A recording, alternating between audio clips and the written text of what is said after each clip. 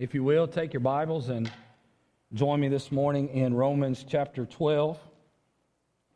And, when you've done COVID as long as we have and you run out of, you kind of get into a rut with certain things, we do have childcare for anybody that's not in grade school. And if you want to take advantage of that childcare, then you can go out. And if you go out and into the gym doors and go into the gym, you'll see two doors directly in front of you. If you'll take the door on the left at the end of the gym, you will find childcare there. And again, that's for anybody that's not in grade school. Well, for the rest of us, if you will, turn to Romans chapter 12 with us this morning. We have for several months now been working our way through Romans 12. Eventually to find our end at Romans 16. So, and kind of what started this whole sermon series is that we typically will preach through an entire book of the Bible. But in this case, we picked up in chapter 12 to preach these last several chapters of the book of Romans as a means of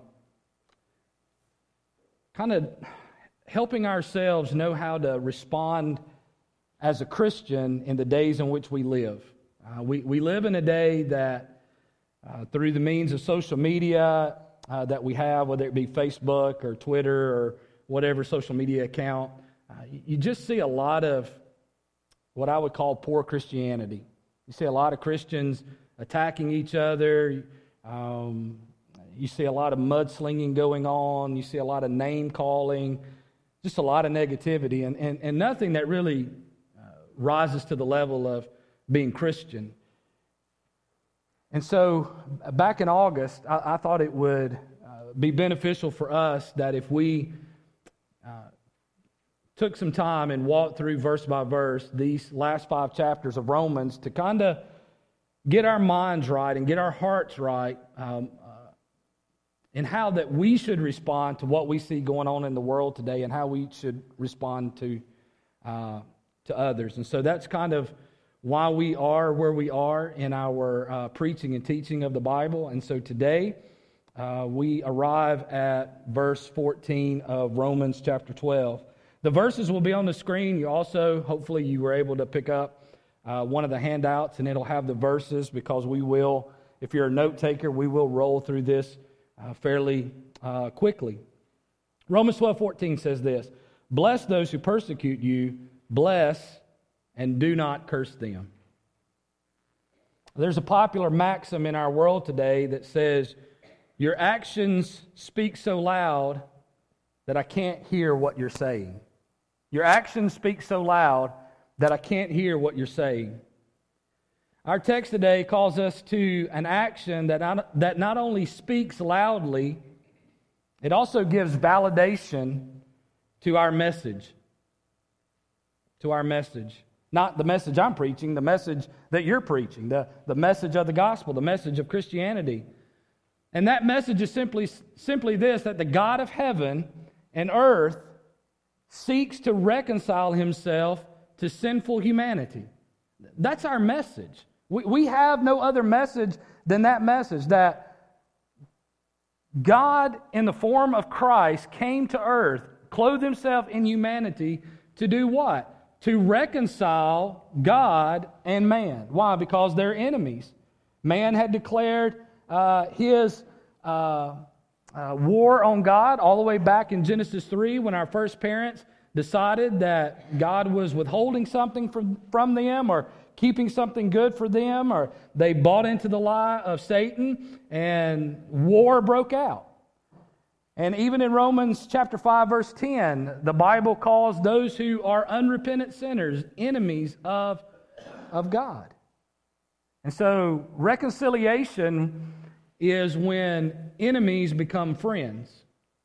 And so Christ comes to reconcile sinful humanity to himself. And he has created this body of believers called a church. And a church is supposed to go into the community and into the extended community and then into the world to preach this message of reconciliation. His message becomes more believable as our behavior reflects its teachings. I told the Wednesday night Bible study group that DC Talk back in the day had a song that started out, it said, the single greatest cause of atheism in the world today is Christians who acknowledge Jesus with their lips and walk out the door and deny Him by their lifestyle. This is what an unbelieving world simply finds unbelievable. The world is looking for Christians whose lives reconcile themselves to its message. Romans chapter 10, verse 14 says, "How then will they call on Him whom they have not believed? And how are they to believe on Him whom they have never heard? And how are they to hear without someone preaching?" I don't want you to hear me saying this morning that evangelism is simply something that you live out. That's part of evangelism. Evangelism, as much as the way we live our lives, is anything, but it's not that by itself. Why? Because Paul has already clearly taught us that people get saved by hearing the gospel, not by seeing the gospel. Nobody ever got saved by seeing your life, but hey, guess what? There's a lot of people that have strong doubts about whether the Bible's true because of your life. However, our message finds greater traction when accompanied with a corresponding behavior. When our behavior and our message reconcile themselves together, do we create a powerful testimony that gives us an opportunity to speak truth into people's lives? No doubt, first century Christianity grew as rapidly as it did because of this manifested truth. Often believers were not allowed to preach, especially in great and large meetings. It was the life of the believer that had such an impact that it literally shook the ancient world. The reason why we see the spread of Christianity like we do in the book of Acts is because we not only see the proclamation of the gospel, but we also see the practice of the gospel. Most would agree that today's teaching is hard. It's good to see you, but this is a hard day to show up to church. This is not one of those make you feel good kind of sermons. But it sure will make you like Jesus. It may not make you feel good right now, but it will make you eventually feel like Jesus, or look like Jesus, if you live it. Today's teaching, listen, it is not hard, it's impossible. It's not hard. It's absolutely impossible. A natural person may practice certain aspects of this teaching, but they cannot fully live out the spirit of this teaching. What we are being called to live, listen, it is supernatural. Can I share something with you? Every teaching of the Bible is supernatural. The Bible says it was written. The Bible says it was written as men were carried along by the Spirit. Not men randomly writing down what they want to write down. Men writing as carried along by the Spirit. Supernatural. It requires a divine nature. I want to ask you a question. Do you really want to experience God's blessing in your life? The most common phrase that I hear today, and it's my least common phrase, and if you say it, that's okay. I just don't personally like it. You know, have a blessed day. How are you? I'm blessed. And that's good. But I would dare say much of that is surface and trivial and uber shallow. I'm not even sure you can drown an ant in that. That's how shallow it is. Not that you could really drown an ant anyway. You can't drown those guys. but it's just kind of a picture there to put in your mind of how not deep that is. You see, if you and I really want to be blessed by God, if we truly want to live a blessed life, He only grants those blessings, that kind of life, to those people who are obedient. Who are obedient. John 13:17. If you know these things, blessed are you if you do them. How about that? If you know these things, what? The teachings of Jesus. Blessed are you if you do them. Or some translations say, happy are you that do them. Only in obedience can we enjoy the benefits of our great salvation. What I find interesting there too is that a lot of people are not experiencing the blessings of God, and therefore they're blaming God for their lack of blessing in their life. And when you really drill down into it, what you find is there's no blessing there because there's no obedience there. Or there's obedience to whatever they want to be obedient to, and not obedient to the things they don't want to be obedient to. You know, Thomas Jefferson had his own Bible. It's called the Jeffersonian Bible. And do the research on it. What's interesting about Jefferson's copy of the Bible is that he went through and cut out all the parts that he didn't like and left the rest. Really what Jefferson cut out is all the stuff that God was telling him to do that he didn't like. Well, who wouldn't want a Bible like that? Right? But that's not the Bible that we get. That's not the Christianity that we are brought into. Today's text is tailored to teach us. Here's the big idea this morning. If somebody called you tonight at midnight and woke you up out of a dead sleep and said, hey, what did the preacher preach about today? You could answer it with this statement. The mercies of God empower persecuted Christians to speak good and not evil. That's not hard to remember. The mercies of God empower persecuted Christians to speak others good and not evil. So let's pray, and then we'll finish this sermon. Father, open our eyes that we may behold wondrous things in your word. Amen. 3 simple truths this morning. Number 1 is Christianity creates persecution. Christianity creates persecution. So when you sign on the dotted line, when you make that profession of faith, when you go through the waters of baptism and do all of the outward workings of salvation, here's what you're automatically signing up for: future conflict, future persecution. Christianity creates conflict, creates persecution. Now, the Scripture doesn't hide this from us. The Scripture clearly tells us this right at the beginning. And not only does it pre-warn us about this conflict or persecution, but it also gives us everything that we need and how to face it. It does not mislead us, and it does not try to entice us with false promises.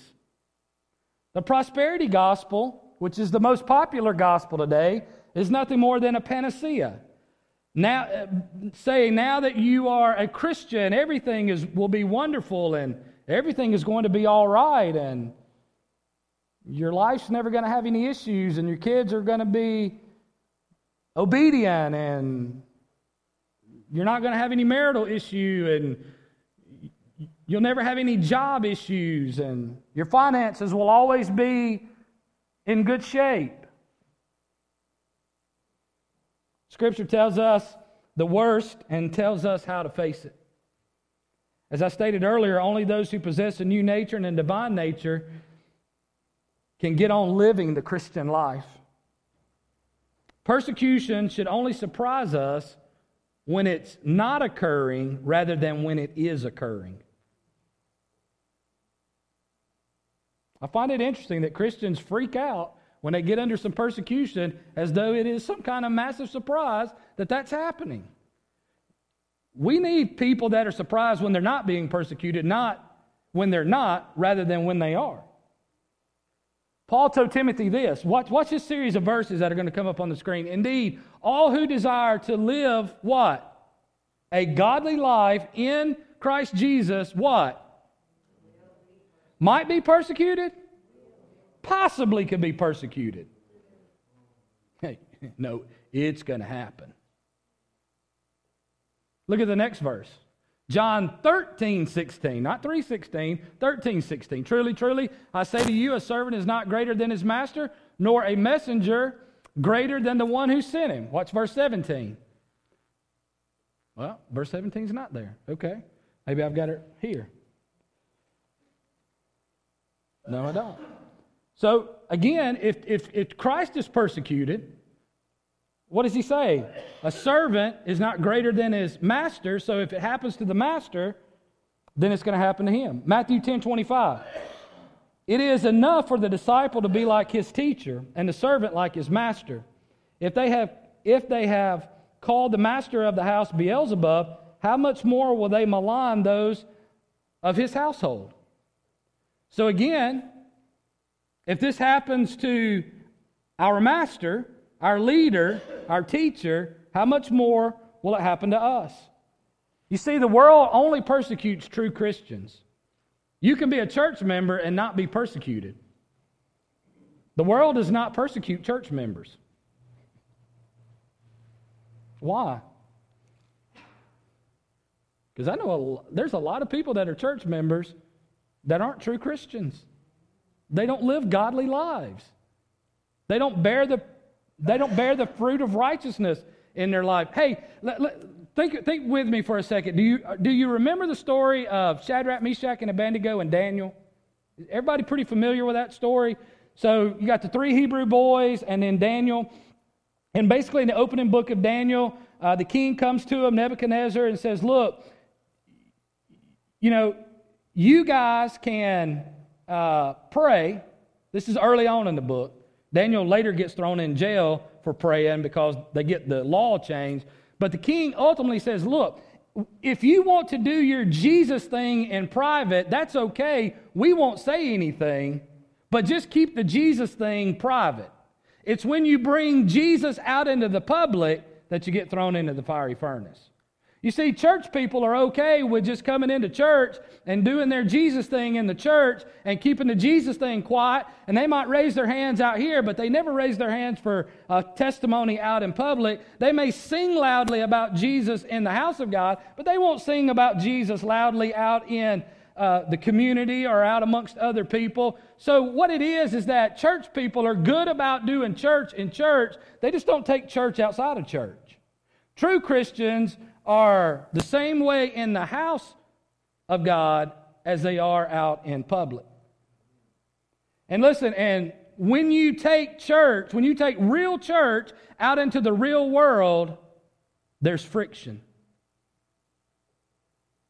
If you like to be liked, you can't be a Christian. I like to be liked. I don't like people to say bad stuff, but they do.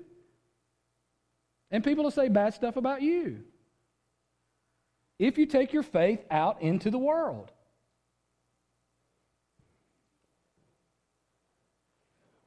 When Christ's life is manifested in your life, John 15:18-20 happens. If the world hates you, know that it hated me before it hated you. This is Jesus talking. If you were of the world would love you as its own. But because you're not of the world, but I chose you out of the world, therefore the world hates you. Remember the word that I said to you. A servant is not greater than his master. If they persecuted me, they will also persecute you. If they keep my word, they will also keep yours. And listen, Jesus went about the... Go ahead, let's put the next point up. Skip the next verse. Go ahead past that verse. I'll come back to it. Conflict should come from our practice, not our persona. Can I explain that to you for a second, what I mean by that? Persecution should come because you're living like Jesus, not a jerk. That's what I mean by that. Some of you get persecuted because you're a jerk. Because you don't know how to say hard things in a loving way. You don't know how to speak truth in love. You're just a jerk.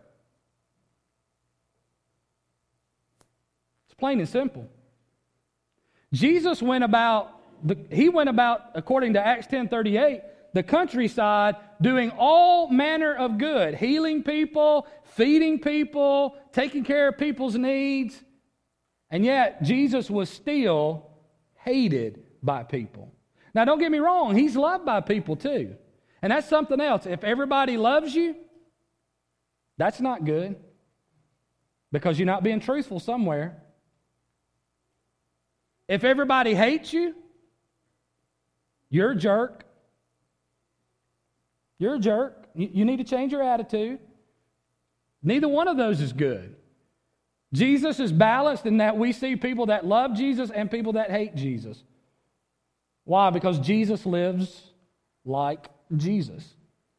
And you and I, if we live like Jesus, there will be people that will love us and people that will hate us. I love the fact that Samaritan's Purse, whom has been working over in the Fultondale area. I know Elise went over and joined up with those guys and worked with them. I love the fact that they're always spending millions of dollars in all kinds of humanitarian relief, building houses, repairing houses, giving people food, water, all kinds of, toiletries, whatever it is that people need.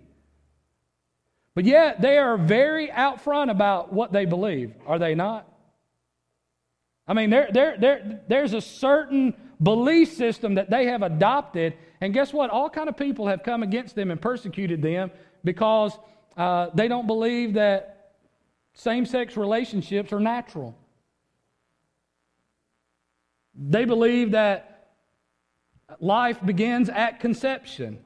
And all kinds of people have attacked this wonderful organization because of what they believed in light of all the good that they do.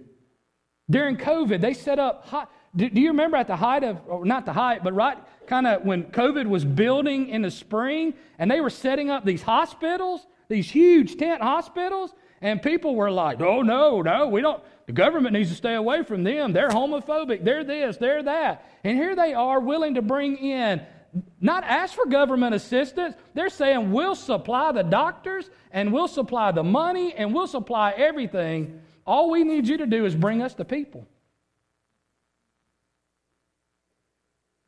And yet people say, no, we don't want to get hooked up with those folks because of their beliefs. That's genuine persecution. They were willing to treat anybody of any nationality, of any sexual orientation, any of that. They weren't refusing those people. They were willing to treat those people. They just simply had a belief about what is right and wrong, and they were persecuted for it. They were persecuted for it.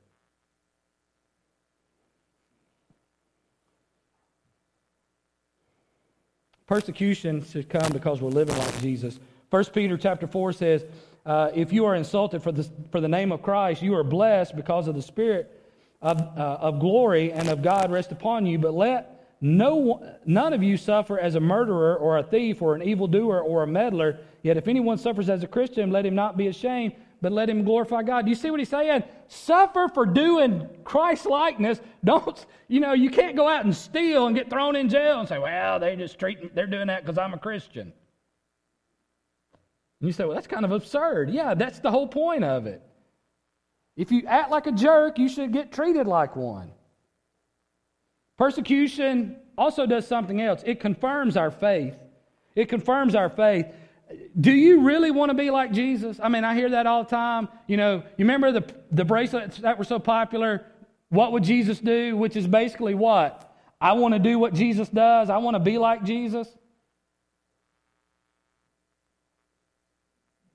Well, listen to what Jesus said. But all these things they will do to you on account of my name, because they do not know him who sent me. Here's what Jesus is saying. You want to be like me? Expect to get treated like I got treated. Matthew 10:22, and you will be hated by all for my name's sake, but the one who endures to the end will be saved. There's no easy path towards Christ-likeness. No easy way to be like Christ. It may sound grand, but the process of getting there is anything but. Point number 2, Paul reinforces Christ's command. I won't read all these verses, but Matthew chapter 5, verse 43 through 48 is Jesus teaching on the Sermon on the Mount. And basically he says, you shall love your neighbor and hate your enemy, but I say to you, love your enemies and pray for those who persecute you, so that you may be sons of your Father who is in heaven. What is Jesus saying? Do you really want to know if you're in my family? Love your enemies and do good to those who persecute you. Do good to those who seek to do evil to you. This command is clear. There's none of this sitting around trying to figure out, I really wonder what he meant about that. Now, what about this situation, or what about that situation? It troubles me when Christians start getting down into very clear commands of Jesus, and we start wanting to try to understand, well, I wonder how that applies here. Right? It applies everywhere. Enemy is an enemy. Someone who is against you is against you. And Jesus says, love them as well as love your neighbor. So what is he saying? Love everyone. But not this, silly, soupy, kind of sugary kind of love that we talk about. I mean love that's got some hustle behind it. Love that's got muscle. Love that's got sacrifice behind it. Love that's got some genuine action following it. The command is clear. What does he say? Bless and do not curse. Our natural reaction is what? Retaliation, not to be redemptive. We might pray, maybe you've heard this word, maybe you haven't. We're not to pray imprecatory prayers. Those are found back in the book of Psalms. Those are God, I call them the God get 'em prayers. Like God, curse them with boils, may their crops fail. May their finances dry up, whatever it might be. This is not a prayer of blessing. It's a prayer of cursing. It's a prayer of retaliation. God does not want us to pray prayers of cursing down on people. He wants us to pray prayers of blessings down on people. He wants us to start speaking them good. That's literally what the word bless means. It's where we get our word eulogy. It literally means to speak them good. Why speak them good? Why do this?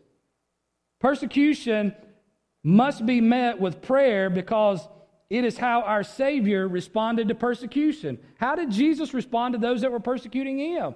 He didn't curse them. He prayed for them. He spoke them good. He did good towards them. There's never been a greater force to move men into Christianity than the forgiveness of those who persecute. How about Proverbs 18:21? Look at what it says. Death and life are in the power of the tongue, and those who love it eat their fruits. You never hear that verse when it's talking about blessing your enemies. Yeah, the tongue has great power. And God says use it to bless people, in particular those who are trying to overtake you with evil. Not only does it mean start speaking them good, but it means to stop speaking down evil.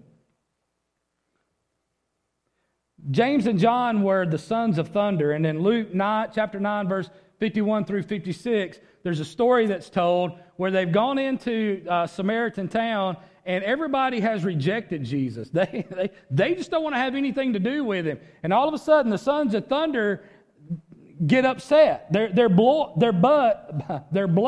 begins to boil. And so they go to Jesus and they say, hey, look, this is my paraphrase. Can we pull an Elijah? Can we do Old Testament style?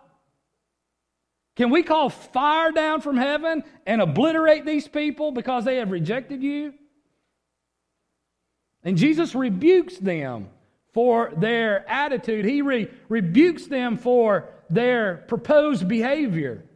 Listen, you and I, when we are persecuted, when people do wrong and when evil comes against us, our natural inclination is to act like James and John. But Jesus says, no, I want you to act like me.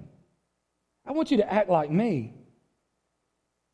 Even as one who has experienced the Lord's mercy, we must fight the remaining sins of retaliation. And yet, okay, listen, this is important. Resisting retaliation just doesn't go far enough. This isn't, you clench your teeth, you ball up your fist, but you resist everything within you to retaliate. That's not what it means. That doesn't nearly go far enough. Some will say, I will not retaliate. I'll just endure the persecution. Again, this attitude falls short of Scripture. The spirit of the teaching is we must positively desire the good of those who persecute us. I mean, come on. Jesus, really? I mean, that's how far you want us to go? I mean, it's just not enough that we can just sit there and endure it and take it and keep our mouth shut, though we can think of a million ways to retaliate. Jesus is saying, look, the spirit of what I'm teaching here is that not that you don't retaliate, and it's not that you don't sit there and have some kind of resistance and still plot in your mind their demise. It literally means that we have to shift to this point in our lives, and we can do this with the help of the Holy Spirit, to where we are genuinely speaking them good. We are genuinely desirous of them to be blessed. We are genuinely desirous of them to have good in their life, even though they may be bringing ultimate evil into our life. This makes no sense, and it should not to those who know not Christ. However, for those of us that are Christians, there should be within our new nature a resounding amen. One more reason to stop speaking evil against those who are doing evil is that God is using this for your good. Now look, you can't love Romans 8:28 only at certain times. If that's true, and we know that those who love God, and we know that for those who love God, all things work together for good, if that's true, then it's true in all situations. Go to the next verse, because I want you to see something. For those whom he foreknew, he also predestined to what? Be conformed to the image of his Son. Listen, God works all things together for our good. What is your good? For you to be like Christ. Amen? Isn't that what's best for you? Is that you start living and acting more and more every day like Jesus? Could there be anything better for you to have? Anything better for you to mature into? Then if you're going to do it, then listen, there's nothing better than persecution to help shape you into what Jesus is like. Why? Because you get to step inside of Jesus' shoes and get to experience what Jesus experienced on some level, and guess what? It molds you and shapes you into it. And listen, watch this verse. Go to the Hebrews 5:8-9. That probably ought to be the verse on that sheet that everybody goes home and just thinks about for the next 7 days. Although he was a son, this is talking about Jesus, he learned what? He learned obedience through what? What he suffered. And being made perfect, he became the source of eternal salvation to all who obey him. What is that saying? Jesus had to endure what he endured. Why? Why did he have to do that? To learn obedience. So that through what he suffered and being made perfect, he could become the source of eternal life, eternal salvation. Listen, Jesus went through it so that you and I could be saved. You and I go through it because we are saved.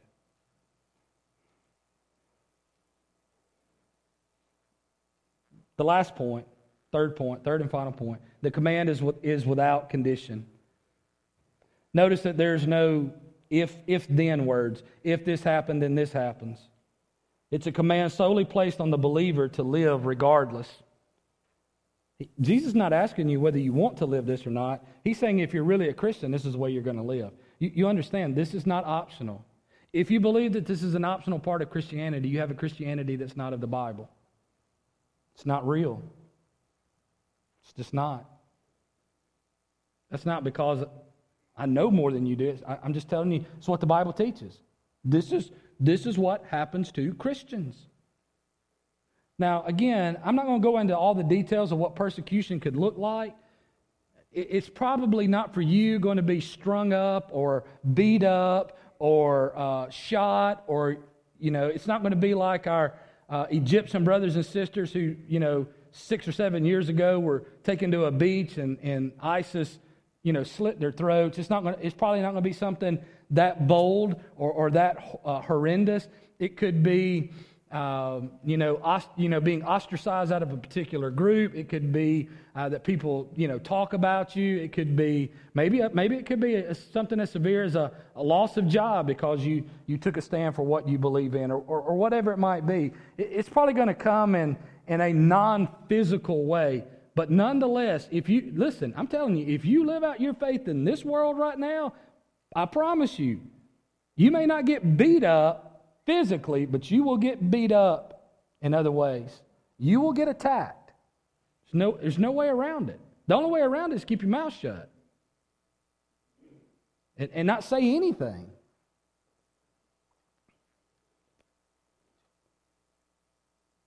If such a behavior is to be produced, we must follow two considerations. So look, I got 6 minutes here to knock this out. So here's the end in 6 minutes. There's only two ways this is going to happen. There's only two ways you can walk out this door this morning and put this teaching into practice. Are you ready? Two ways. Number one is, or you've got to follow two considerations. Number one is you must consider how they treated Christ. You must consider how Christ was treated. How Christ has treated us. Also how he was treated. But how he has treated us. Who is us? Who is us? Well, how about I run off some verses here? Romans 5:10. If while we were enemies, we were reconciled to God by his death of his Son, much more now that we are reconciled, shall we be saved by his life. So we were enemies of God. Ephesians 4:18. They are darkened in their understanding, alienated from the life of God because of their ignorance that is in them due to the hardness of their heart. So we were in darkness, alienated because we were ignorant and we had hard hearts. Not a good picture so far. One more verse, Titus 3:3. For we ourselves were once foolish, disobedient, led astray, slaves to various passions and pleasures, passing our days in malice and envy, hated by others and hating others. I could go on for a while painting our portrait that is not pretty. That's who you were before you met Christ. So what was there to recommend you to God? Nothing. God did not curse us because of what we were. Instead, he loved us in spite of what we were. This is how God dealt with you when you were as the people that are persecuting you are now. Let me ask you this. What if God dealt with us like James and John wanted to deal with people? We all would have been torched a long time ago. We would be a pile of dust somewhere back in the past. Aren't you glad that God deals with you according to Jesus, not according to James and John? So we have to see how Christ has treated us. In spite of all of our persecution of God, he still loved us. And then we must also understand the true condition of those that are persecuting us. So we need to remember how Christ has treated us, people that had persecuted Christ. I told the life group this morning, listen, if those people that cried out, crucify him, and we're not far away from Easter, listen, you were there. You weren't there physically, but your sin was already there, right in step, right in harmony with those crying out, crucify, saying, crucify him. Why? You persecuted Christ because you're a sinner. Your sin put him on the cross. Your sin led to his death. And yet, look how he's treated you. And now, we must understand the true condition of those that are persecuting us. 2 Corinthians 4:3-4 says, and even if our gospel is veiled, it is veiled to those who are perishing. In their case, the God of this world has blinded the minds of the unbelievers to keep them from seeing the light of the gospel, the glory of Christ, who is the image of God. Listen, people that are doing you wrong, remember, why are they doing you wrong? Because you're living for Christ. I'm not trying to make excuse for people's actions, but the Bible does want us to understand why people do what they do, and that is because they are doing nothing but acting within their nature. They are slaves of Satan. They are slaves of sin. Satan is their God. They are at the beck and call of all of their passions and lust and desires and anger and hate and envy and all those things that come with not being a Christian. And listen, they literally are being pushed around and dictated, their behavior is being dictated to by their sin. Those people that cried out and said, crucify him. How did Jesus help us to understand why they said crucify him? What did he say on the cross? Father, forgive them what? See, y'all already know it. What am I up here for? They don't know what they're doing. Yes, they did. They said crucify him.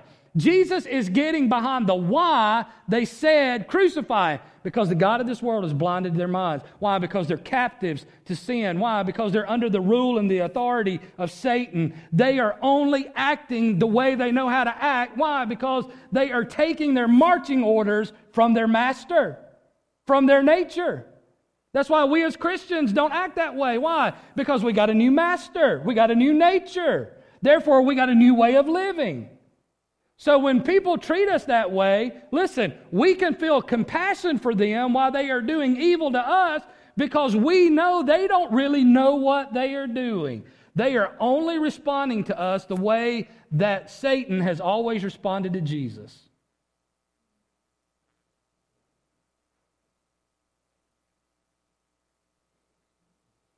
And you say, well, that was Jesus, and I'm not Jesus, so I don't think I can really pull this deal off. I won't read it to you, but in Acts, it's in your notes. You need to look at old Stephen there. He preaches this beautiful sermon. He's not even a preacher. He's just an old deacon. Young deacon. He wasn't old. He was a young deacon. And he's preaching. And he gets to the end of his sermon, and I mean, he's laying it on. He's telling them the truth. And they start screaming, and they start reacting violently towards him. And they take him, and they begin to stone him. They begin to stone him. And Stephen looks up to heaven. This is not Jesus. Listen to his words. Last verse. Lord, do not hold this sin against them. That's kind of got a familiar ring to it, does it not? Lord, do not hold this sin against them. Why? Why? They do not know what they are doing. And that particular passage says that there was a young man there who was holding the cloaks of the people doing the stoning. And anybody remember what his name was? Saul, who later becomes Paul. And Paul gives this testimony about his Damascus Road experience when God knocked him off his horse with a blinding light. And he's telling, O King Agrippa, he said that the Lord said to me, Paul, why do you kick against the goads? You know what he's saying? Paul, why do you continue to resist my goodness? Why do you continue to resist my offer of salvation? And listen, I believe with all my heart that goad that Paul was kicking against was the fact that he never could shake the words of Stephen at that stoning that said, Lord, do not hold this sin against them. Why? They don't know what they're doing. They are being led by another. They are under the sway and the captivity of the evil one. I truly believe it was not only the preaching of Stephen, but even more so the response of Stephen to persecution that was a means that God used to bring about the salvation of probably the greatest Christian that's ever lived, the Apostle Paul. And so I'll leave you with this last thought this morning. This did not make it into the notes. This was like a 12th hour ad. Consider Christ and their condition. This is how you're going to do it. You're going to consider Christ and their condition, and you will be empowered to bless and not curse. If you consider Christ and what He has done for you and how He has treated you, and you will consider their condition, you will be empowered to bless and not to curse. Will you bow your head with me this morning? Father, some of us need to repent because we face some persecution, but it's just because we're jerks. And we need to repent of being a jerk. And some of us are facing persecution because we really are living out our faith. And it is causing difficulty within our family. It's causing difficulty on our job. It's causing difficulties in other areas of our life. Maybe we've lost friends because of it. Maybe we've been ostracized out of certain segments of society because of it. There's just a lot there. And I pray that those that are experiencing persecution because of their faith would just rejoice this morning that they can be considered in your company, that they are being treated like Christ, our Savior, was treated.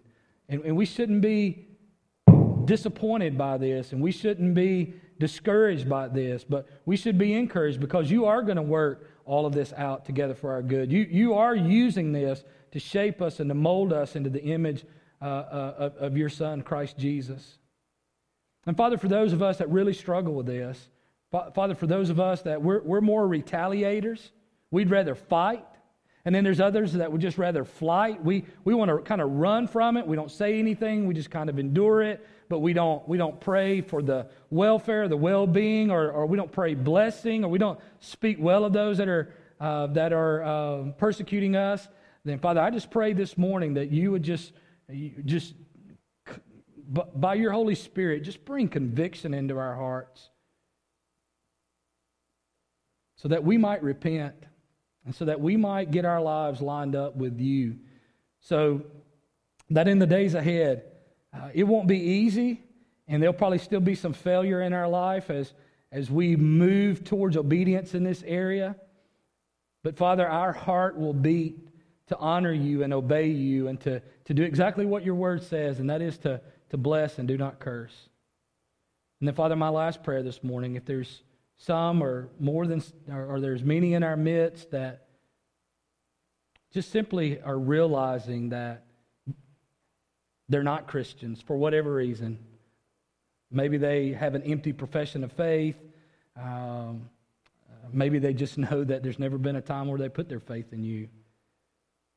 That in these moments that you give us together here at the end of our service, that you would just sweetly convict sinners of their sin and bring those who don't know you to faith in you, to those who do know you to a deeper walk with you, and to those who are being persecuted, I pray that you would sweetly encourage them with the words that you have spoken to us through your word this morning.